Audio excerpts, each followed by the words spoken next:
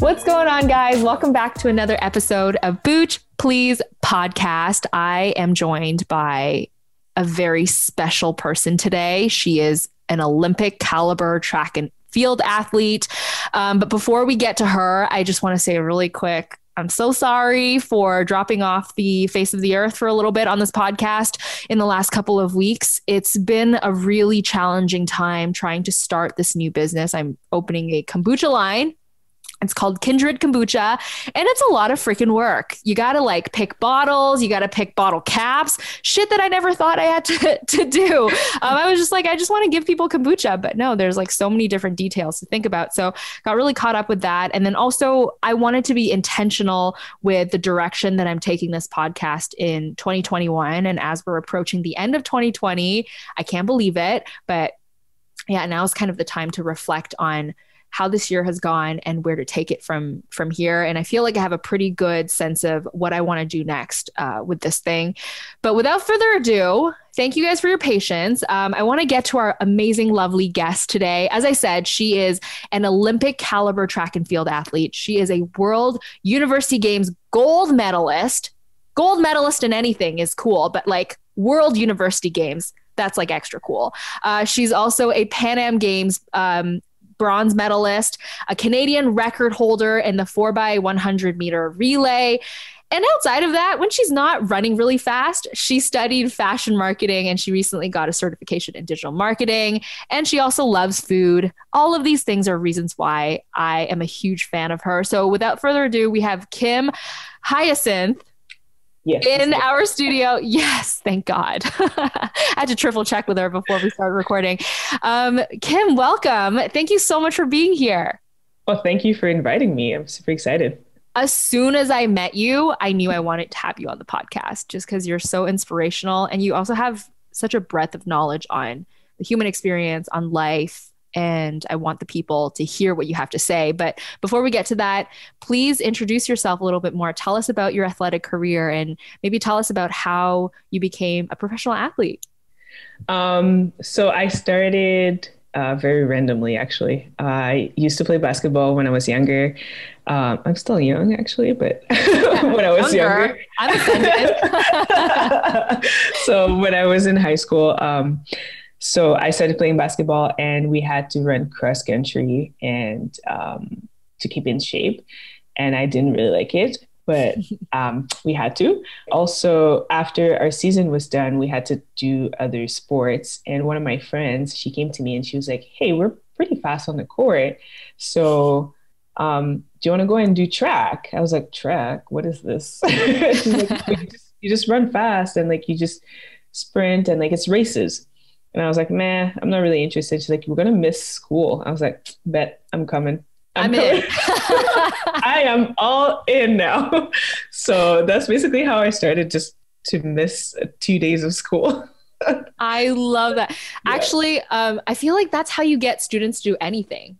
Yeah. In university and high school is you get to miss school and there's free pizza. Those are the two best ways to entice children into committing to something. Yeah. But so funny that it's taken you all around the world, that humble beginning. Can you tell us a little bit more about some of your stats? So we know you're obviously a medalist and you're amazing, but what are some numbers that people can kind of relate to or not relate to at home? What are some of the records you hold, or what are some personal PRs, and what are you chasing right now? Numbers, I would say that my personal best in the 200 meters is 22:78. Seconds. Yeah, seconds, not minutes. Seconds for the people at home. Well, in the 100, it's 11:31 seconds, 11.31 seconds. And I don't really want to say my 400 because I'm not proud of it, so I'm just going to leave it. Okay. And, so people at home, just imagine something really fast. Whatever you can run for 400 meters, divide that by 10. That's how fast. And I hold I don't know how many, but a couple Quebec records, because I'm originally from Quebec and it's still my home province. I've run, I don't even know how many races I've run. Yeah. How That could long be have you cool. been in the field for? Like, how long have you been training for this? I've been training since I was 14. I started my first training at 14 and I'm 31. So how much is that? 17 years? No? So Yeah. more than half of your life. Oh, yeah. Yeah. Yeah. So that that must be such a big part of your identity then. You know, this is something that you've done for longer than you have not done. Yeah. I honestly, I didn't even think about that until you told me. And I'm like, oh, hold on, 17 years? In my head, it was like, oh, it's been 10 years. Math. Hold on. That's so cool. Like so many, I feel like, especially with the current generation, you know, everybody has this attention deficit. We can't do the same thing for very long. I can't even wait for an app to load on my iPhone for Just, more than 10 seconds. So for you to do something for more than half of your life, that is a dying breed. That's really awesome. yeah. I mean, honestly, I didn't think of it that way. I just do it.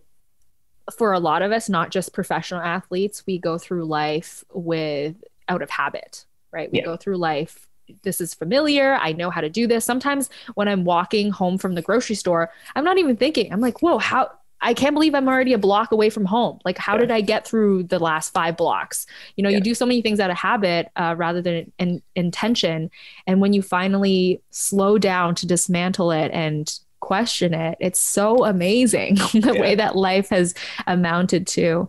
And yeah, obviously you've lived through so many experiences that a lot of people in the general public have not.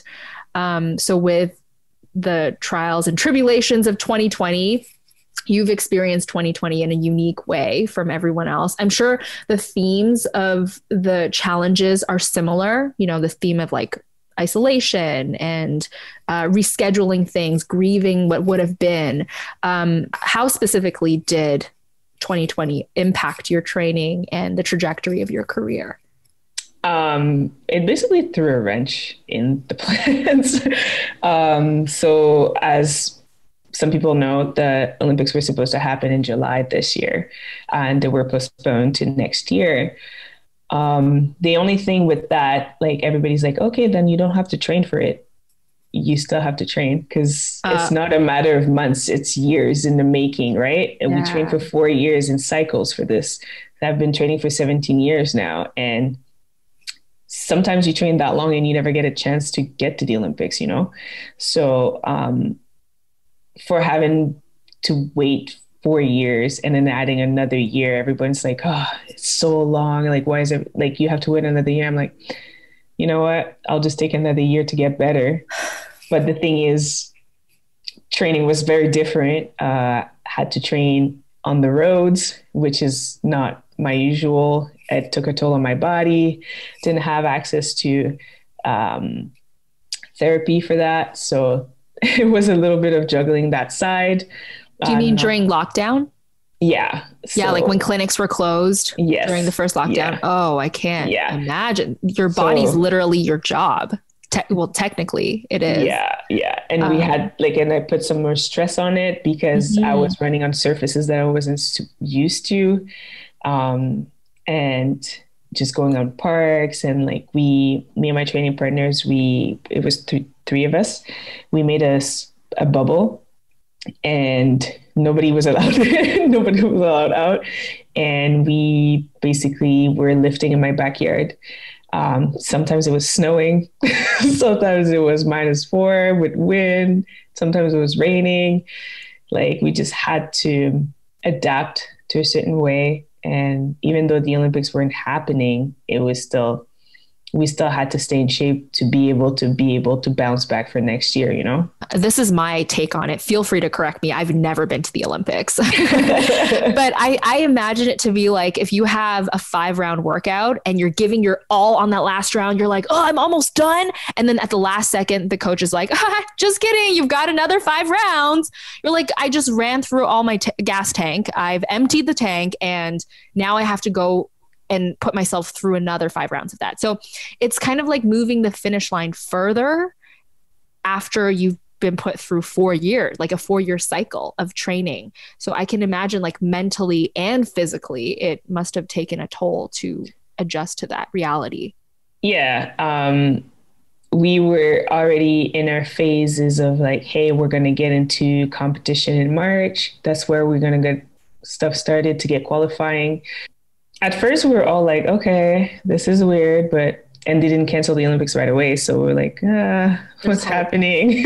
No, but we were just like, okay, what's next? Like, are the Olympics still happening? Because we can't train. Hello. So it was kind of a relief actually that they actually postponed them because not everybody had the same, even around the world, like not everybody had the same situations to train. So it would have been very unfair if they had it. God, that's so true. Like every country has its own government and their government's dealing with, as like even exemplified by our neighbors, you know, the US dealt with COVID so differently than Canada. So yeah, you're absolutely right. There's like no level playing field anymore. No. It's so just threw a wrench into everything. Before we talk about like how you were able to work through that initial shock factor, what are some of the major milestones you have to surpass to become an Olympic qualified sprinter or runner? Well, for us, basically, it's very straightforward. It's you hit a time and you have to be one of the best three in the country. Oh, basically 3 spots. Yeah. Okay. 3 spots per country per event. Okay. So, and is that time measured in competition or is that done in training? Okay. So no, it has to count. It has to be on paper. So you do that through competitions. Like it has to be sanctioned.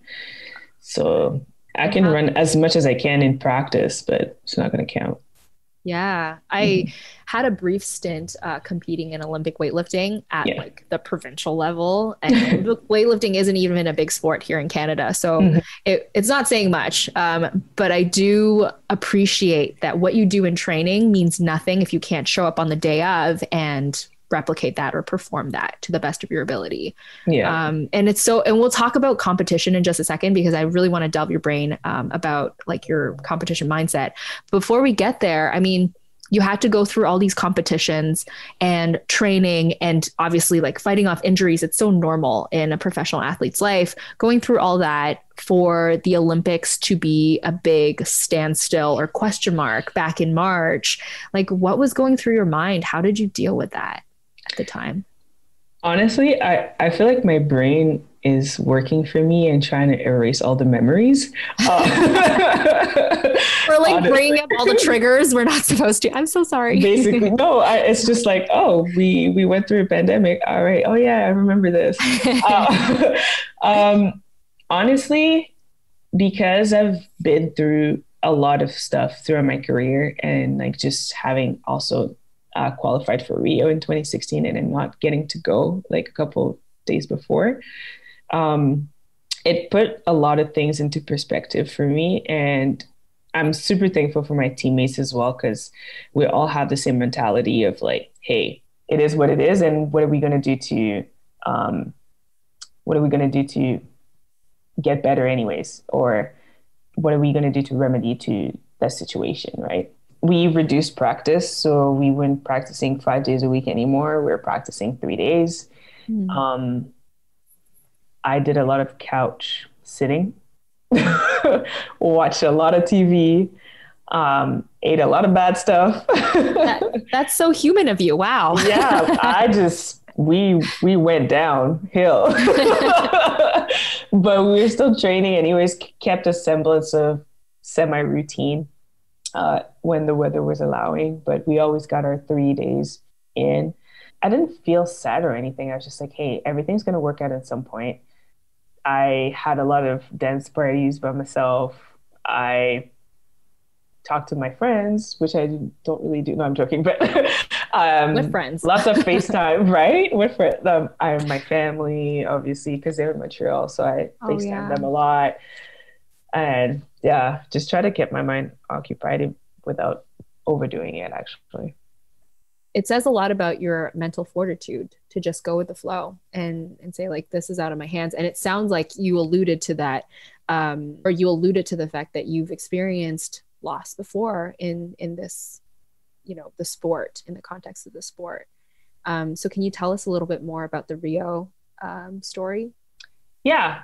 So I qualified for the Olympics in 2016. And a couple of days before, we were at a competition in London, and I tore my quad during that competition. So 5 days before we had to leave for camp for the Olympics, I injured myself. So we came back to Toronto, tried my best with the doctors and therapist, and we tried to get back. And unfortunately, we were cut short and were not sent to the games. That almost feels more personal if I were in your shoes. No, that definitely feels personal. I'm like, come on, man, can I get a break? Why me? Yeah, why can I just go? Let me go. But like today of all days, quads? How dare you? Basically. And it was the same situation too in 2012 where like I've had the standard the year before, but then I had an injury that in 2012. So I was like, okay, that's fine. Let's do 2016. Made it to 2016. And I'm like, okay, get injured again. Yeah. So yeah. And then now the pandemic and I'm just like, all right, pretty cool. Honestly, I'm just like, oh, maybe I wasn't going to be ready this year. So next year I will be. So that's a beautiful mentality though. Like the universe is conspiring for me, even if it seems like it's not working for me right now, it is in some way. And you just have to trust that and have faith in that. I think that's the only way that we can stay sane during this time is like as my friend Mia would say, white knuckling hope, like just hanging on to it for dear life. Basically. Training is, all this stuff is like even running is 80% mental. Like it's very, very mental. So like, I just feel like it's a bunch of things together that make me who I am right now and being like, okay, I got knocked down. I can sit here for a little bit, but then I got to get back up at some point and find some way to fight. Absolutely. And I think for a lot of people listening at home, the first thing they hear is, oh, I shouldn't wallow then, or I shouldn't feel my feelings. No, you're allowed. You've had your chance to feel your feelings and were able to learn from them. And that's why when this sort of thing has happened again, now you're able to be so strong and proactive about it. Right. Yeah. And I think for people, a lot of people at home, this is probably their first encounter with something so debilitating and life-changing at this scale. And so for that, like if you need to feel your feelings, fucking process it, but just know that down the road, if something similar happens again, you're going to be stronger because of it. And like, look at Kim, that's what she did. But going back to what you said about running or sprinting being mental, I think that's the case with, a lot of sports or a lot of competition style things. Is that something that you were always drawn to, like as a little girl growing up, like you were into like being mindful or being in your mindset? I wouldn't say that. I think that I was always I've always been very competitive from a young age, and I was surrounded by boys, like my uncle, my cousins, everybody was a boy. So I was always trying to fight people. I was always trying to not fight people, but I was challenge them. Yeah. And they would challenge me all the time, or use me as a dummy, as a WWEF and stuff like that. So I was always trying to fight. So inside of me, of always wanting to win and fight for things and just being myself and not caring about what other people think. So growing up was mindfulness or mindset, a part of everyday conversation with your family? For me, it totally wasn't. Yeah, no, it wasn't actually, because I'm of a Caribbean background. And I think that especially for my family, it wasn't never a thing like that. It's more of a spirituality, I would say. In what way? Believing that things will work out in certain way because it's written for you type of thing. It sounds like it's not about not planning or not caring. It's more about trusting. Yes. That if I just show up and I do the freaking work, what's going to happen is going to happen anyways. Exactly. And that is so freeing. I think that's what a lot of people that are searching for mindfulness or trying to implement mindfulness is trying to get to. But it's so funny that you were that's what you already have. Where in the Caribbean is your family from? My parents are from Haiti. Spicy food. Yes. All the spices. Yes. All the flavors. Yeah. And we're going to settle this. Haitians have the best rice and peas. Just going to say it. You heard it here first. I'm not about to fight her. She grew up fighting her uncles and her cousins. So I will believe you when you say that. Come for me. I will be here. Is that something that you make right now? Like, do you cook a lot of that? But during the pandemic, I did make it a couple times. It's not up to the level yet. It needs a little work. She's an Olympic level runner, not an Olympic level rice and peas maker. Thank you. Not yet. We'll get that medal. Yeah, there's something about like immigrant moms. They just know how to make food, and I'm not even going to try. Like, same thing. I see my parents pretty regularly, like at least a couple times a month. Mm-hmm. And every time I go home, I'm like, how can I not replicate this? I cook every day and it doesn't taste like this. It makes me so mad. And they won't tell you like exactly what to put on. They're like, oh, I just put this and that. Just put a little bit. And you're like, okay, but I tried. It doesn't exactly. taste. I followed it to a T. What do you mean? But that's how she keeps you coming back. Basically, yeah. Oh, you must miss them because they're all in Quebec. In Montreal. Everybody's in Montreal in the area. Yeah. Well, going back to, I guess, your childhood and as you were growing up, I think a lot of kids have this dream of becoming a professional athlete. Like every boy I talked to growing up, regardless of their ethnicity and background, they're like, I want to be in the NBA. Like, I'm going to make it to the NBA. Everyone wanted to be Michael Jordan and Kobe and LeBron. But very few people actually follow through. Like, what were some things that were put in place that led you to become an athlete, that made you choose this, like every step of the way? Honestly, I think that it came from just my parents putting me into sports when I was younger.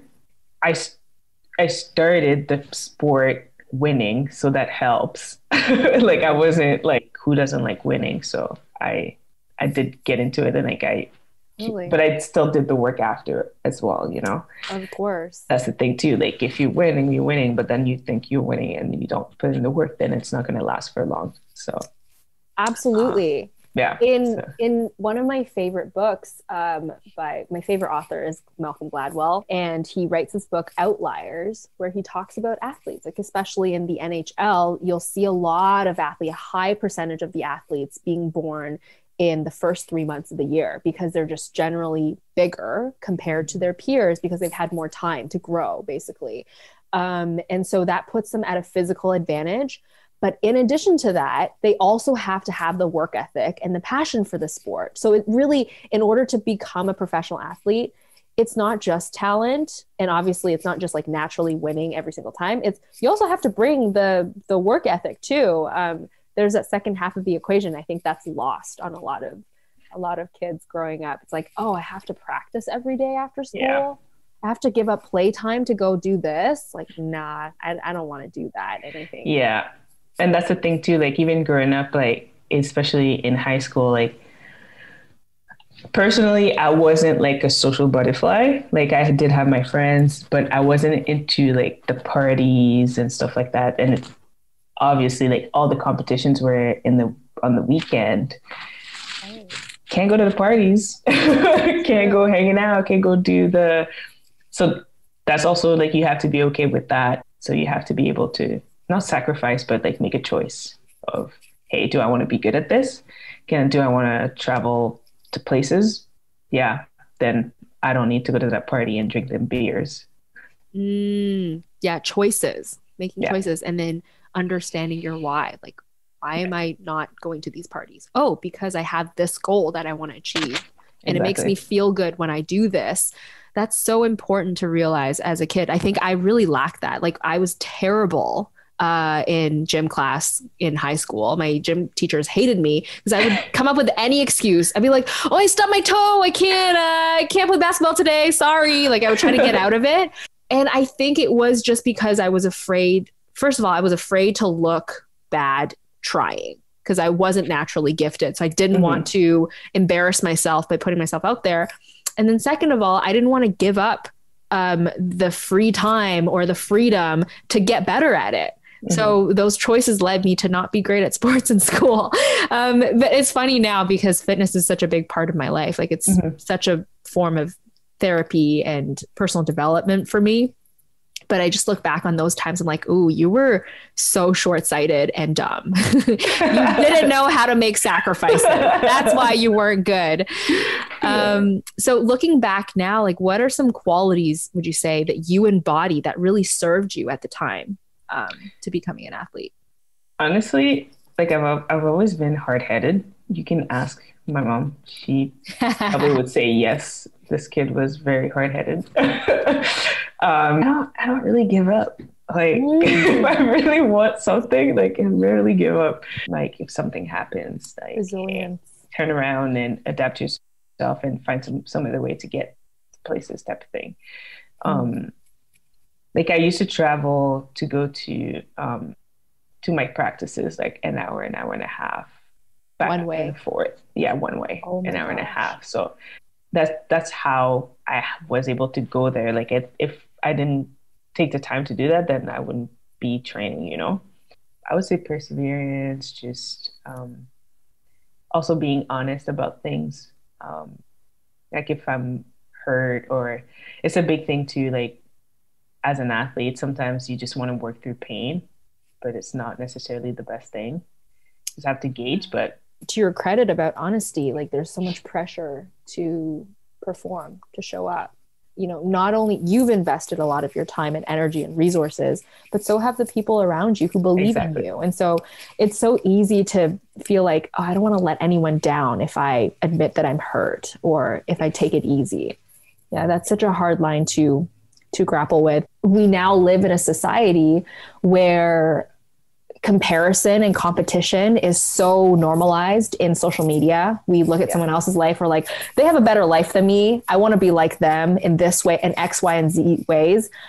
How do you like self-regulate that competition mindset and prevent it from becoming toxic, but also having it available to you to use and draw on during training and during the times that do count?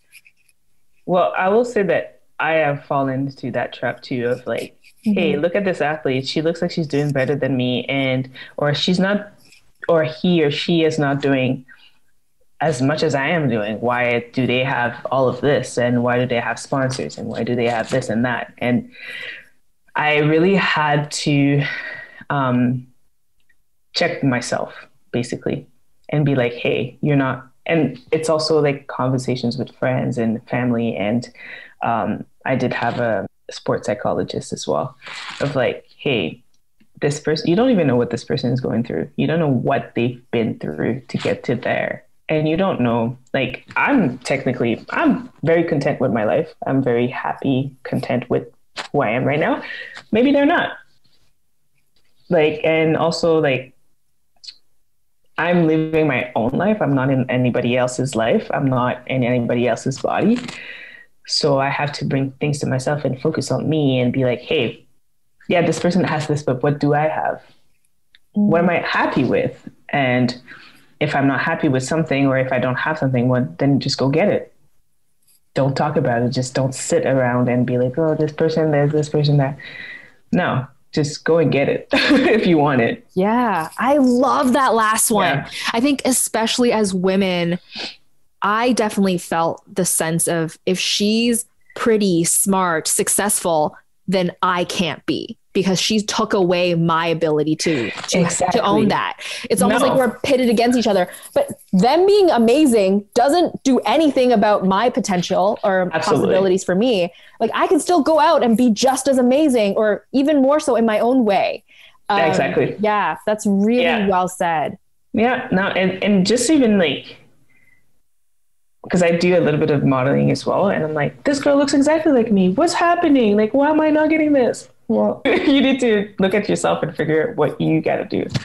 Yeah. And honestly, to your credit, it's not because of you, like you're not a shallow person or anything like that. It's just, it truly is the social norm that we operate in. Everybody is in this like scarcity mindset by default. And we have to fight our way to not choose that default every single second of our lives. Yeah. And you basically have to check yourself. Yeah. You just have to check yourself. Basically, what am I doing for what I want?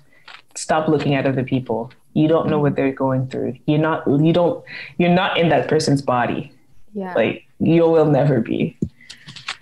Talk to that person and see what they've done. That's true too. You can communicate, you can reach out. It doesn't have to be a versus mentality. Exactly. Yeah. And it sounds like from the way you describe them, you have these teammates who are of that same thread. And even though running seems like such an individual sport, like you're in your own head, you are managing what you can control. It's nice to be in a community of people who understand that and who help you like draw on those characteristics. Yeah, absolutely. Like we all have our different paths. Like one of my teammates is the Olympic medalist in high jump. I'm not there, but like he's there. And my other teammates is 3-time Olympian. They're not like, yeah, well, I'm the Olympic medalist or well, I've been 3 times. No, we're all on the same level and we're here to get stuff done. And we're always pushing each other and encouraging each other. Like, especially in track, like what you've done in the past almost doesn't count sometimes in the eyes of people and in the eyes of the sport. So if you're not top of mind all the time, yeah. Oh, that sounds very political. Yeah. Deep exhale. Okay. Yeah. Good to know. We got a glimpse of that. I'm not going to taste it any further because again, we want those sponsorships to roll in. but I mean, that's not scandalous. I think for as long as we've known, sport is a business. And so anytime there's money involved, there's endorsements involved, there are politics, there are personal likes, there are personal dislikes. So I think it would be naive to think otherwise, to think that that's not true. But yeah, it does exist even in sports like running. Yep. And that's also another thing, like when, like it's totally a tangent, but like when people are saying like athletes should stay out of politics, like if you knew what we have to deal with sometimes, you wouldn't say that. You would not say anything. Even with track, you like, oh, it's super factual. It's very numbers, but why? But do the best people always go to the Olympics? Crickets. So I would say that most of the time, for sure, like if you have one of the best times, yes, you probably will. But yeah, some other aspect of the sport, so much drama. Sometimes it's yeah. But to bring it back to the sport itself, I think, so in my line of work as a nutritionist, I work with a lot of people who are mindful athletes. So these are everyday people who just want to be as good as they can be, as strong as they can be, as fast as they can be in their own context while living a really fulfilling life. I think once you cross the line of wanting to become a professional athlete, there's a lot more sacrifices that end up being made, and your life becomes imbalanced to the average person. To another athlete, they would see that as normal, but to the average person, they would think like, wow, you spent a lot of time training and thinking about training and trying to get to competitions and whatnot. So for you in your personal life with your friends and family, has that been easy to, I guess, incorporate, to just participate in community as an athlete? Yeah, it has been a little, like I've had to say no to a lot of things, and I've missed weddings and births and a bunch of birthdays, that's for sure. I've missed a lot of stuff with the family. I've missed funerals too. It's just, it took a while for my family, especially my family and my friends, to understand. But most of my friends are like track based or have known me as I was doing track. So it's kind of normal to them, and they know what to ask me and not what not to ask me to participate in. Yeah, if you have your kid around the time of the Olympics, that's your own fault. That's not my problem. I'm not gonna be here. So like everybody knows, kind of like everybody's used to it now, but it was a learning experience, especially with my family. Like, are you not coming to this wedding? It's at the middle of nationals. Like, what? No, I'm not gonna come. Like anything that has to do in the summer, it's a wrap. I can't. As I said, like it's, to me, it's not a sacrifice. It's just the choice of, hey, I'm making this choice because I want to further my career in track. And they all understand. They're all like, it sucks. I'll send you photos. I'm like, cool. See me a piece of the cake. But yeah, and even like getting involved in the community, like I would love to be able to do more stuff, but a lot of that stuff demands energy that I need to keep for training and resting. I like to volunteer. I do volunteer when I can, when it works with my schedule. So it's like, I try to give as much as I can within my means, obviously, but like it's a lot of juggling, obviously. Yeah. I think balance just means something different to everyone. Yeah. For most of us, we can invest into 3 baskets. That's kind of the common belief in the personal development world, is you have 3 realms that you can really invest in. Sometimes people choose relationships. Sometimes people choose community work. Sometimes people choose friends. So that means if I invest in these 3 things, I probably can't be a professional athlete because I don't have anything left to give to that realm, Exactly. Whereas if you're a professional athlete, it's like vice versa. Like if you're giving everything that you've got and you're betting on yourself for this one thing, then it would be wrong for you to expect yourself to still give to these other things, because it's not fair to you. You're a finite person at the end of the day, right? You have finite time, finite resources. It's not fair to expect that of yourself when it's unrealistic. Exactly. I've gotten better over the years because at the beginning of my career, I was like, no, I can't go there. No, I'm not doing this. No, I'm not doing that. No, I can come to dinner. Yes, you can go to dinner, Kim. It's okay. So over the years, like especially the past, I would say 3-4 years, I've given myself a little bit more leeway of like, yeah, you can go have dinner on Saturday night somewhere. Like just come back at 11, but you'll be fine. Yeah, $2 wild, but yeah. And like also like you can go to the occasional party. You'll recover. You'll be fine. Like don't go every day or every week. But for the average person, that would look like, in the start of you laying down a habit, whether that's healthy eating or meal prep or whatever, you try your best to protect that habit and not disrupt it, not deviate from it. But over time, as you get better at implementing that habit and it becomes second nature to you, and it's easier for you to go back to it once you deviate, it's okay to have like dinner out once in a while. It's okay to go on vacation. Exactly. But for most people within the first like 6 to 8 weeks of laying down a habit, maybe try to minimize those things just so that habit can seed and take root and grow. But over time, it's like that should be part of life. Food, exercise, all of these things that we want to strive for shouldn't be a burden that prevents us from living life. It should add to our lives and it should help us live life more. And I think, people can lose sight of that. Before we get to the fun part of this interview, I have one more question just about motivation, because I think that's something that a lot of people are struggling with, especially now during the pandemic, when they've lost all these social cues or social feedback for them to have motivation and that external accountability. So for you, movement is your job and it's a big part of your identity, your sense of purpose. We've talked all about that. What's your perspective on motivation? Is it overrated? Like what motivates you specifically? And what do you do when you're running low on that? Good question. I don't think that it's overrated, but I think it's overused. Over relied on. Yeah. Yeah. And like, just honestly, my motivation is not always on the high, obviously. there's some days that I wake up, I'm like, I don't really want to go train, you know. I don't want to go suffer today. I don't feel like it.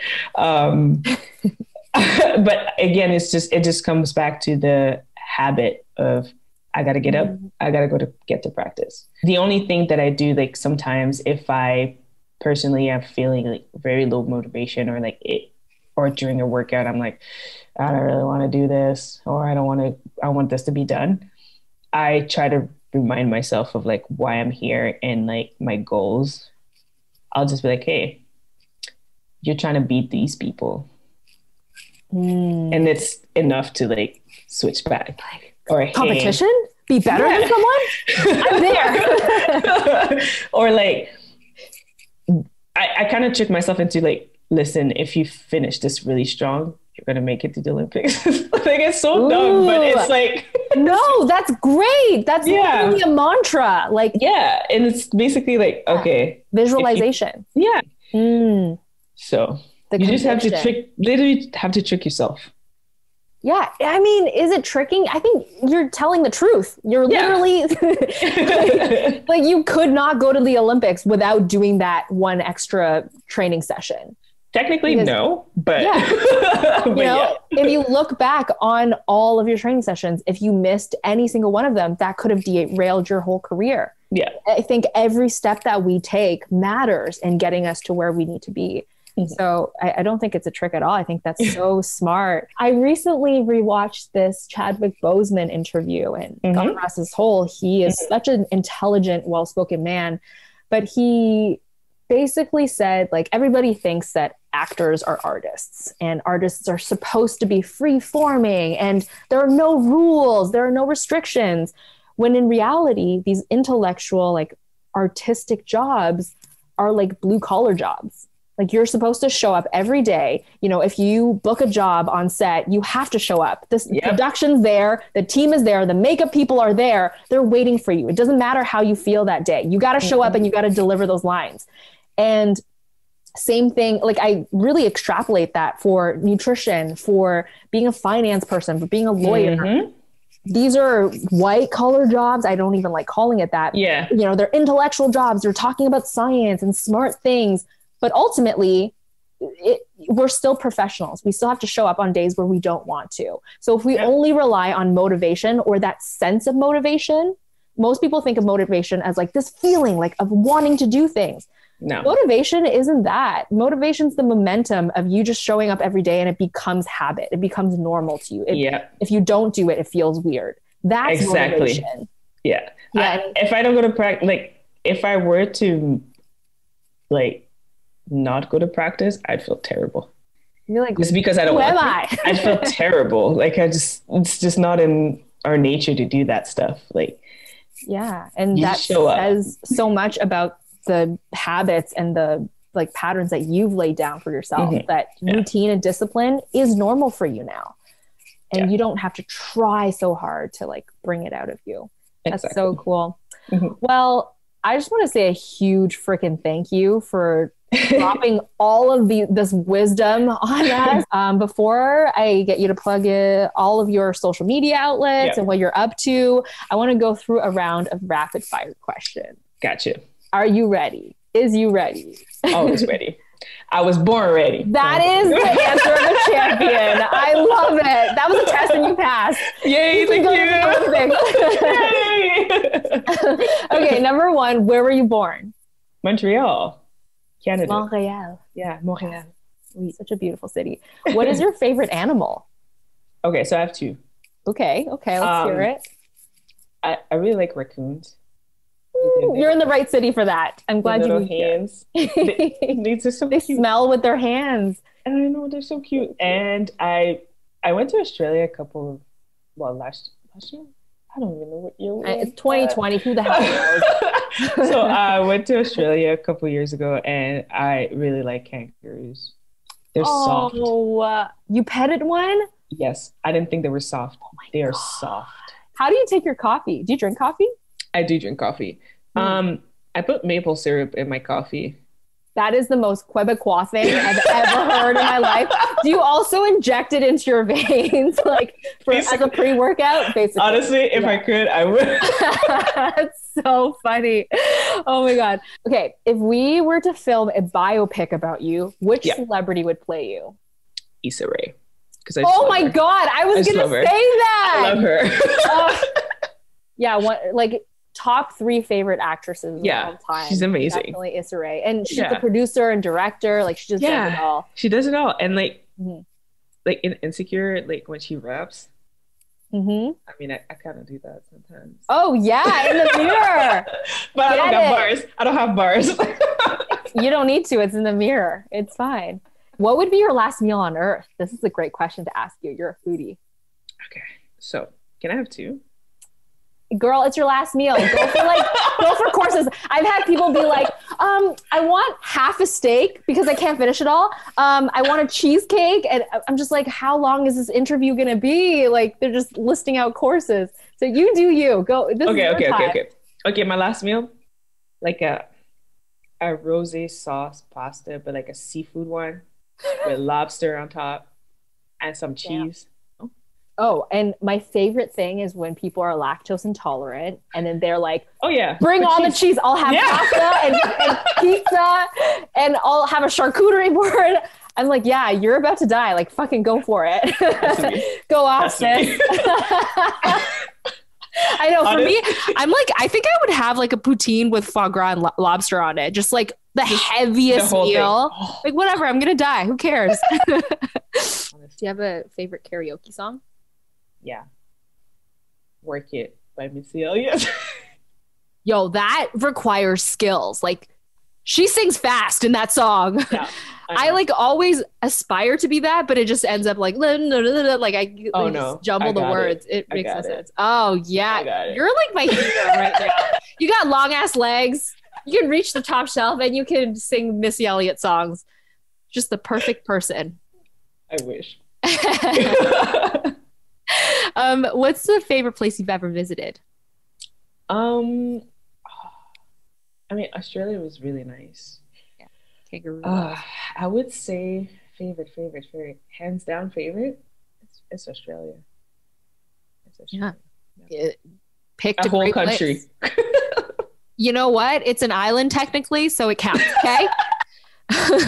Sure. Do you live by quotes at all? Is there like a quote that motivates you? So I always use if at first you don't succeed, dust yourself off and try again. Be a song, yes. God bless. And I have another one. Something's going down and it's not going to be me. Ooh! That's like aggressive and intimidating and so cool all at the same time. Something's going down, but it ain't gonna be me. So, I love that. If you could have any superpower, what would it be? I feel like you can already run really fast. Like, what else would you do? Well, I mean, I would run faster, but that's true. You could be like the Flash. I would like to be able to teleport. Yeah, I mean, it's like that could be like running really fast, so fast that you teleport, but. Yeah, but then I don't have to do all the running work. Part of it. True. Just that would be so gone. Dope. I know. I'm like secretly hoping the human race is close to that because I feel like when people think like 2020, like was it Back to the Future, like 2020? Yeah, nothing of that happened. Nothing of it happened. No, but I'm hoping like 2030 maybe. Let's try this again. You are very hopeful. Yeah, it's okay. Hopeful. You're allowed. White knuckling hope, as I said. Do you like kombucha at all? Do you drink kombucha? I'll drink it randomly. Okay. Do you have a favorite flavor, or do you have like a flavor that you feel like I should try? I like the ginger one. Me too. I don't really go past that. Fair enough. Yeah. I've tried. Wait, did I try? Oh, I've tried hibiscus and stuff. I didn't like that. But I think I would. I just don't like hibiscus. Okay, that's okay. I love adding ginger to kombucha. Ginger itself is so anti-inflammatory and it's so a great stomach soother. Yeah, it's so good for athletes and just everyday people too. Yeah, it's nice. Yeah, it's one of my go-tos. And fun fact, if you want to have a little fun, Yeah. Olympics is next year.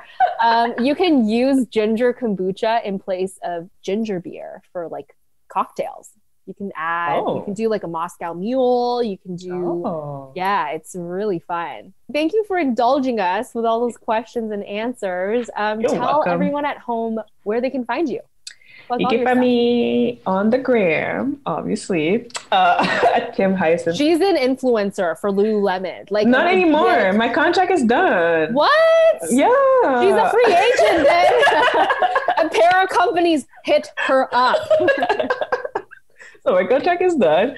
But yeah, at Kim Hyacinthe and Kimberly Hyacinthe on Facebook, anything. Yeah, she I don't has have a Facebook website page. She got a Facebook page and an Instagram. You don't need a website anymore. Yeah. And her last name is spelled Hyacinthe. Yes. Yeah. It's a fun one to spell out. It's great. Amazing. Well, you can find the podcast at Booch Please Podcast, all 3 words in one handle. You can also find us on Spotify. Make sure you give us a little rating, a little comment. Only positive things though, because my ego can't take it otherwise.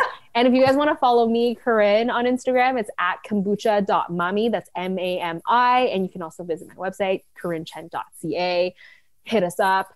Thank you guys so much for listening at home. I hope you took something away from this one. It's probably one of my favorite conversations I've had in a while. Honestly. Thank you. I'm so grateful to have you here. And I'll see you guys in the next episode. Bye.